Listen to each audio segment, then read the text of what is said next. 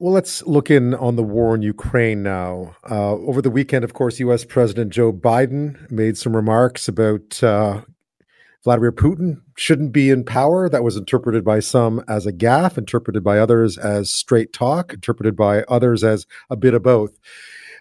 Today, he stood by his words, saying the U.S. is not calling for regime change in Russia, but Putin has to go. It was expressing my outrage. He shouldn't remain in power. Just like, bad people shouldn't continue to do bad things. But it doesn't mean we have a fundamental policy to do anything to take Putin down in any way.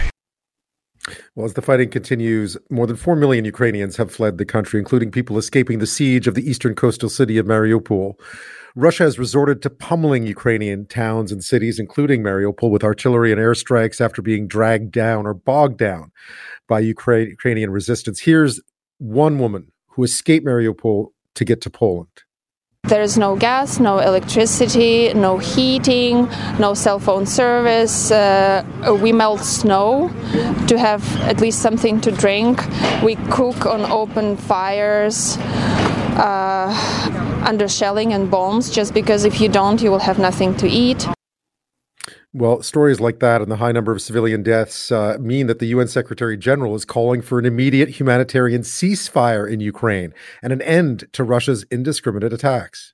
The solution to this humanitarian tragedy is not humanitarian. It is political. I'm therefore appealing for an immediate humanitarian ceasefire to allow for progress in serious political negotiations aiming at reaching a peace agreement based on the principles of the United Nations Charter. UN Secretary General Antonio Guterres. Well, today, Volodymyr Zelensky, Ukraine's president, spoke to Justin Trudeau, Canada's prime minister, gave him an update on new ceasefire talks with Russia that start tomorrow. The two leaders talked about next steps, including more humanitarian aid and military support, as well as further sanctions against Russia. So is there any chance for any breakthrough coming up at these talks? My next guest not only dealt with Vladimir Putin, he helped broker the peace deal between Russia and Georgia following Russia's 2008 invasion of its neighbor. Alexander Stubb is the former prime minister of Finland and a professor at the European University Institute, and he joins me now. Alexander Stubb, thank you so much for your time. Thanks, my pleasure. I think a lot of the conversation now that we're more than a month into this invasion, a lot of the conversation here in Canada has been about this idea that Vladimir Putin is an irrational actor. He's someone that you know, and you argue that he's not.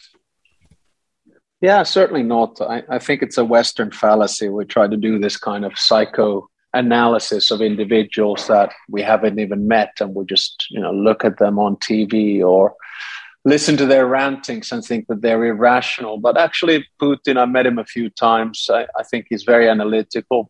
He's very cold, very shrewd, very well prepared to most situations. And, everyone makes mistakes, but don't make the mistake of thinking that he's irrational, because he's not, especially not from a Russian perspective.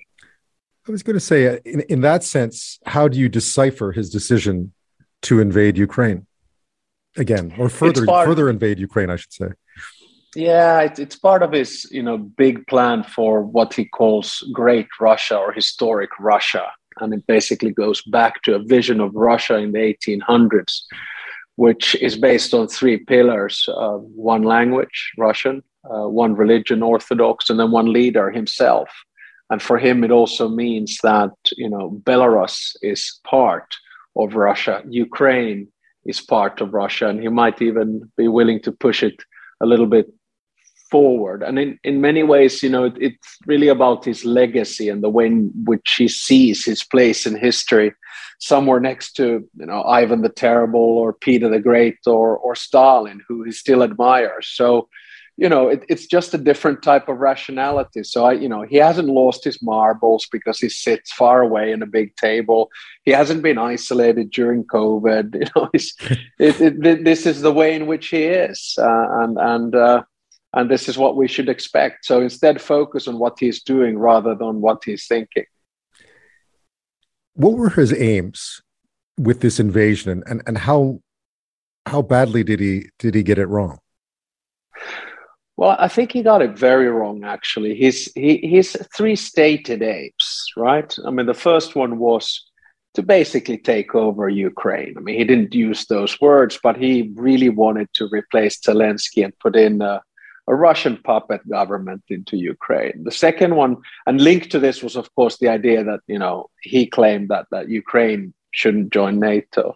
The second one was to push back the frontiers of NATO. So he doesn't like the fact that Eastern and Central European countries, say the Baltics and Poland, Slovakia, the Czechs, I name those because I know I have a Canadian audience. They understand ice hockey, so exactly. So he wanted to push back the frontiers. But then the third one is that he wanted to keep Finland and Sweden out of NATO. And on those three accounts, he's failed miserably, because number one, Ukraine, is becoming European and wants to go into NATO. Number two, NATO has never shown more unity and purpose since its foundation in 1949. And now Finland and Sweden are knocking on the door of NATO membership. So strategically, he did make a colossal mistake. I did want to ask you about Finland and Sweden and NATO in a bit. Before I do that, you were involved in the negotiations to bring an end to the invasion of Georgia 14 years ago. Is there any chance for a negotiated peace here, do you think? Well, not yet. I mean, the stakes then were actually much lower. I mean, I was foreign minister at the time and chairman of the OSCE, Organization for Security and Cooperation in Europe, and went into Georgia, to Tbilisi first, together with Bernard Kouchner, then foreign minister of France. And we were able to get a ceasefire agreement after going to Moscow. And then the deal was clinched by President Sarkozy. But in 5 days, we got 6 points. But I think the stakes were much lower, especially for Putin. And from that conflict, that war, yes, of course, there were casualties, but 2 frozen conflicts were created, the areas of Abkhazia and South Ossetia. So I thought this would be the same case, actually, to create some kind of a frozen conflict in Luhansk and Donetsk. But it's just this war is too big for Putin to fail, and also Zelensky and the Ukrainians are not going to give up. There's no reason for doing that, because this was a war that was supposed to end in 48 hours, and soon will be in 48 days, and it hasn't ended. In that sense, have we done enough? Do you think have countries like Canada and allies done enough to support Ukraine? Yeah, I'd say enough and then more, because you always have this sort of, idealism versus realism. Of course, you'd like to go in there and, help out and NATO be involved, but, there are collateral risks and risks in that as well. So, the thing that we've done so far is, first of all, to show political solidarity. Second, to put the biggest wave of sanctions that we've seen in the history of the West, especially the European Union, with 4 waves of sanctions, now a 5th one coming up. And then, of course, providing arms, which we have done. And I think, this took Putin by surprise and the Russians by surprise. The first surprise for Putin was Ukrainian resistance and resilience. And the second one is the unity of the West. And, he realizes that he's going to be completely isolated. I mean, we're looking at the biggest country in the world with the greatest natural resources in the world becoming a little bit of a North Korea to a certain extent, a pariah state because of the actions of his leaders. So, yes, I would say that we have done enough, whether you're American or Canadian or European, not much more we could have done. When you look at the possibility of offering him at least ways out, or offering what we like to call off-ramps, and now we're hearing today there are obviously reports out of an alleged poisoning at one of those negotiation sessions. Where does that, I mean, it's hard to make sense of exactly what Vladimir Putin wants and what would bring him to a table in the first place, and what Ukraine would be willing to cede at this point, if anything. Well, that's exactly the point. I mean, it's if those poison cases are true and verified, just when you think that it can't get crazier, it does. And in that sense, he's not a person who is in a state of mind, a rational state of mind, may I add, to negotiate. for anything. And really, I guess the only thing that he can try to do is to try to get some kind of a deal which he can then sell to his public back home, which still supports him quite strongly, may I add, and partially because of the war propaganda and information war and what Russians are fed. They're basically being isolated from Western flows of information, but also partially because he's toning down his aims. I mean, the original aims were big. Now he's already talking about only taking over parts of Ukraine, etc., etc. But you see, I just don't see an end game in this. I mean, if you just look at the war maps at the moment, what the Russians have been able to seize or then have to back off, I mean, it's very patchy. And you can't end up with sort of, 20 small little frozen conflicts and aerial overtakes that in a permanent state of affairs, because no one wants this to end up being the new Bosnia, if you will. A Bosnia of 44 million people doesn't sound very appealing. No, it certainly doesn't. I'm speaking with Alexander Stubb, former Prime Minister of Finland and professor at the European University Institute. After this, we'll talk a bit more about the reaction from Finland to all this. Obviously, a relatively long border with Russia, and what that might mean for other countries who are neighbors to big powers. We'll be back. I'm back with Alexander Stubb, former Prime Minister of Finland and professor at the European University Institute. We've been talking about Russia's invasion of Ukraine, now a little more than a month after it happened, and why Vladimir Putin, at least from his perspective, is acting rashly in all this, and how there's unlikely to be a climb down anytime soon. One of the very interesting things we've been watching from afar, of course, is the sudden surge in popularity for Finland joining NATO and Sweden as well. How close is that to being a reality, and what's driving it now?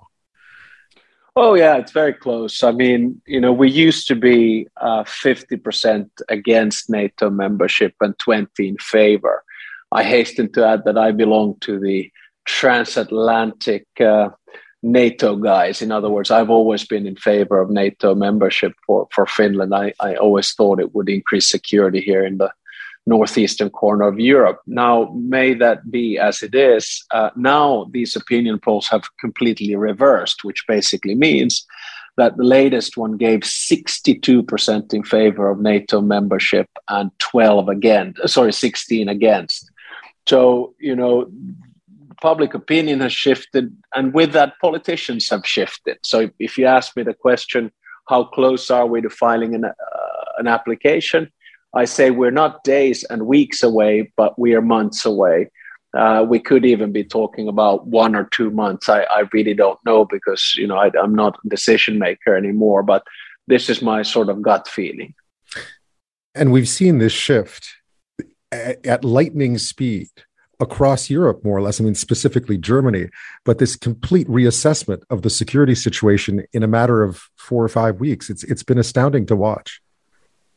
Yeah, definitely. After the end of the Cold War, and especially the collapse of the Soviet Union in 1991, many of us, much like Francis Fukuyama, believed sort of in the end of history, if by that we mean that, trade, freedom will lead to this avalanche of liberal democracies being born all around the world. And of course, that took place in Europe, quite remarkably and very fast. But now that has been reversed. So in Europe, the way in which we look at things is that we've created Putin has created a new Iron Curtain. So on one side, you have Russia, whatever that territory includes, which is authoritarian, totalitarian, and aggressive, and actually isolated. And the other side of that curtain, you have sort of a group of, say, 30 to 35 European states. Some of them are in the European Union, some of them are in NATO, some of them are in both, or some in either or. And this group is an alliance of democracies, countries that believe in cooperation and free trade and globalization and a social market economy. And the reaction has been to say, okay, we tried to bring Russia into the realm of a normal international modern state, but we failed. And I think one of the big issues here, actually two, is one is this curse of natural resources. It's got the greatest natural resources in the world, which basically means that it hasn't been capable to modernize itself. So 50% of its state budget came from exports in fossil fuels, namely oil and gas. And it's kind of a comfortable place to be in, but it doesn't exactly drive the tech sector forward, if you will. And secondly, it's got this sort of cultural, historical vision of itself as always being attacked by the rest of the world, whether it's the Mongols or the Nazis or now NATO. And on top of that, it feels like it has saved Europe at least twice, once from Napoleon and the other time from Hitler. So when it didn't become part of this sort of international community, the rest of us are now reacting and say, okay, that's it. We can't trust them anymore. So let's join NATO, let's join the European Union and realize that we're in this for the long haul with the Russians. One thing that's always struck me, though, is I think Vladimir Putin's always been well aware that that unity of 35, or if you include the US and Canada and others, that given domestic politics in all those countries, that unity can fray. Is time on Vladimir Putin's side here, or is time on everyone else's side? I think time is on everyone else's side. I mean, he could count on the fraying and the sort of fragmentation of the West slowly in the post-Cold War era. And of course, with his information wars and trolls meddling in US elections or in Hungary and Poland and sort of this, how would I say, conservative right wing of the liberal world, he was doing quite well. But now he's created the sort of 1956 moment or 1968 moment, by which I mean to say same thing with the Soviet tanks marching to Budapest, Hungary in 56, and then to Prague in 68. So this is going to leave a long-term sentiment. Alexander Stubb, thank you so much for your time today. I appreciate it. My pleasure. Thanks a lot.